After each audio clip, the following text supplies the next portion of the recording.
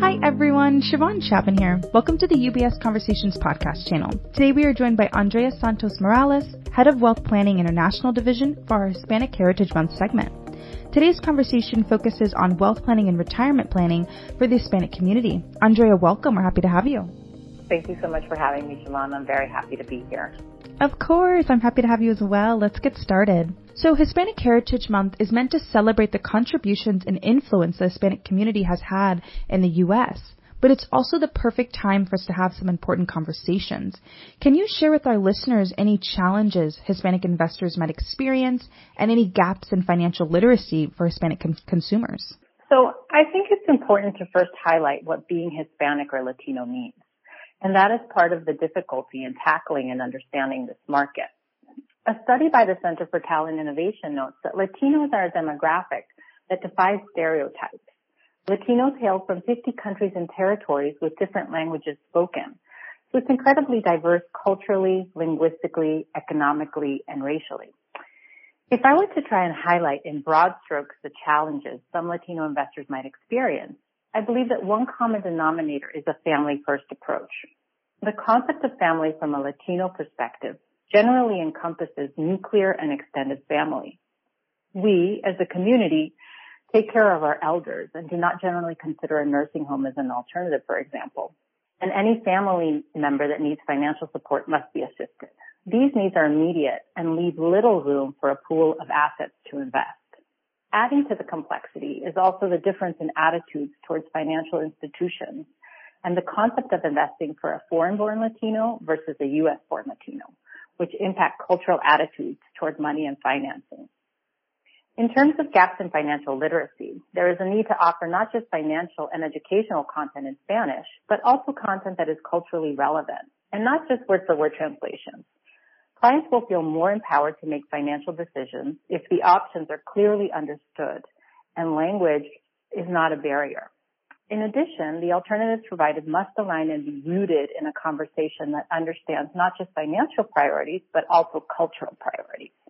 Thank you so much for that background. Where does the Hispanic community fall in terms of investing compared to other groups and communities? Are they investing at the same rate? Are they planning for retirement? What does that look like?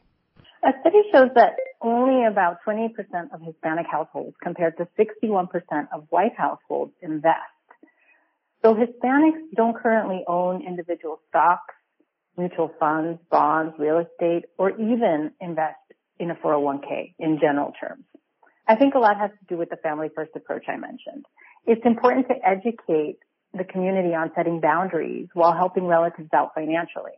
In general terms, in Hispanic culture, it's take care of others first and yourself last, which is the opposite of American culture where you take care of yourself first.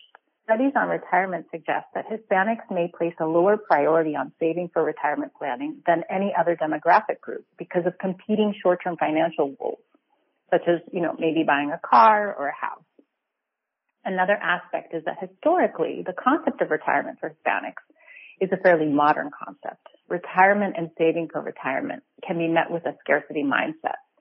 The challenge is to create a wealth-building mindset for a sustainable financial future. So you spoke about this a little bit, but what are some general challenges in the Hispanic community that in some instance can prevent efficient planning for the future?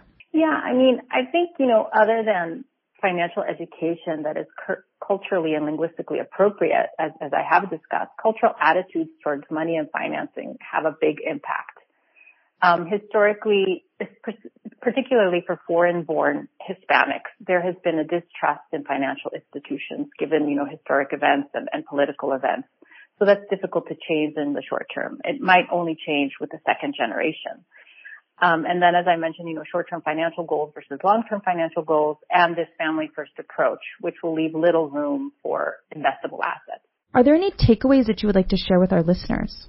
Yes, the Hispanic community in the United States holds a transformative power. I think we must take the opportunity, and this opportunity lies in a deep-rooted understanding and appreciation of the diversity that exists culturally, linguistically, and economically to address the community's needs. Much of it lies in financial education, but also cultural recognition as a differentiator. If you have a Hispanic client, understand what that actually means and who they are. And if you are a Hispanic client, ask for what you need. Do not think you need to assimilate. Thank you so much for joining us today, Andrea. Thank you very much, Shiavon. Of course, thank you. Again, today we have been joined by Andrea Santos Morales, Head of Wealth Planning International Division for Hispanic Heritage Month segment. UBS Wealthway is an approach incorporating liquidity, longevity, legacy strategies that UBS Financial Services Incorporated and our financial advisors can use to assist clients in exploring and pursuing their wealth management needs and goals over different time frames. This approach is not a promise or guarantee that wealth or any financial result can or will be achieved. All investments involve the risk of loss, including the risk of loss of the entire investment. As a firm providing wealth management services to clients, UBS Financial Services Inc. offers investment advisory services in its capacity as an SEC-registered investment advisor and brokerage services in its capacity as an SEC-registered broker-dealer. Investment advisory services and brokerage services are separate and distinct, differ in material ways, and are governed by different laws and separate arrangements. It is important that you understand the ways in which we conduct business and that you carefully read the agreement and disclosures that we provide to you about the products or services we offer. For more information, please review Client Relationship Summary provided at ubs.com/relationship summary or ask your UBS financial advisor for a copy.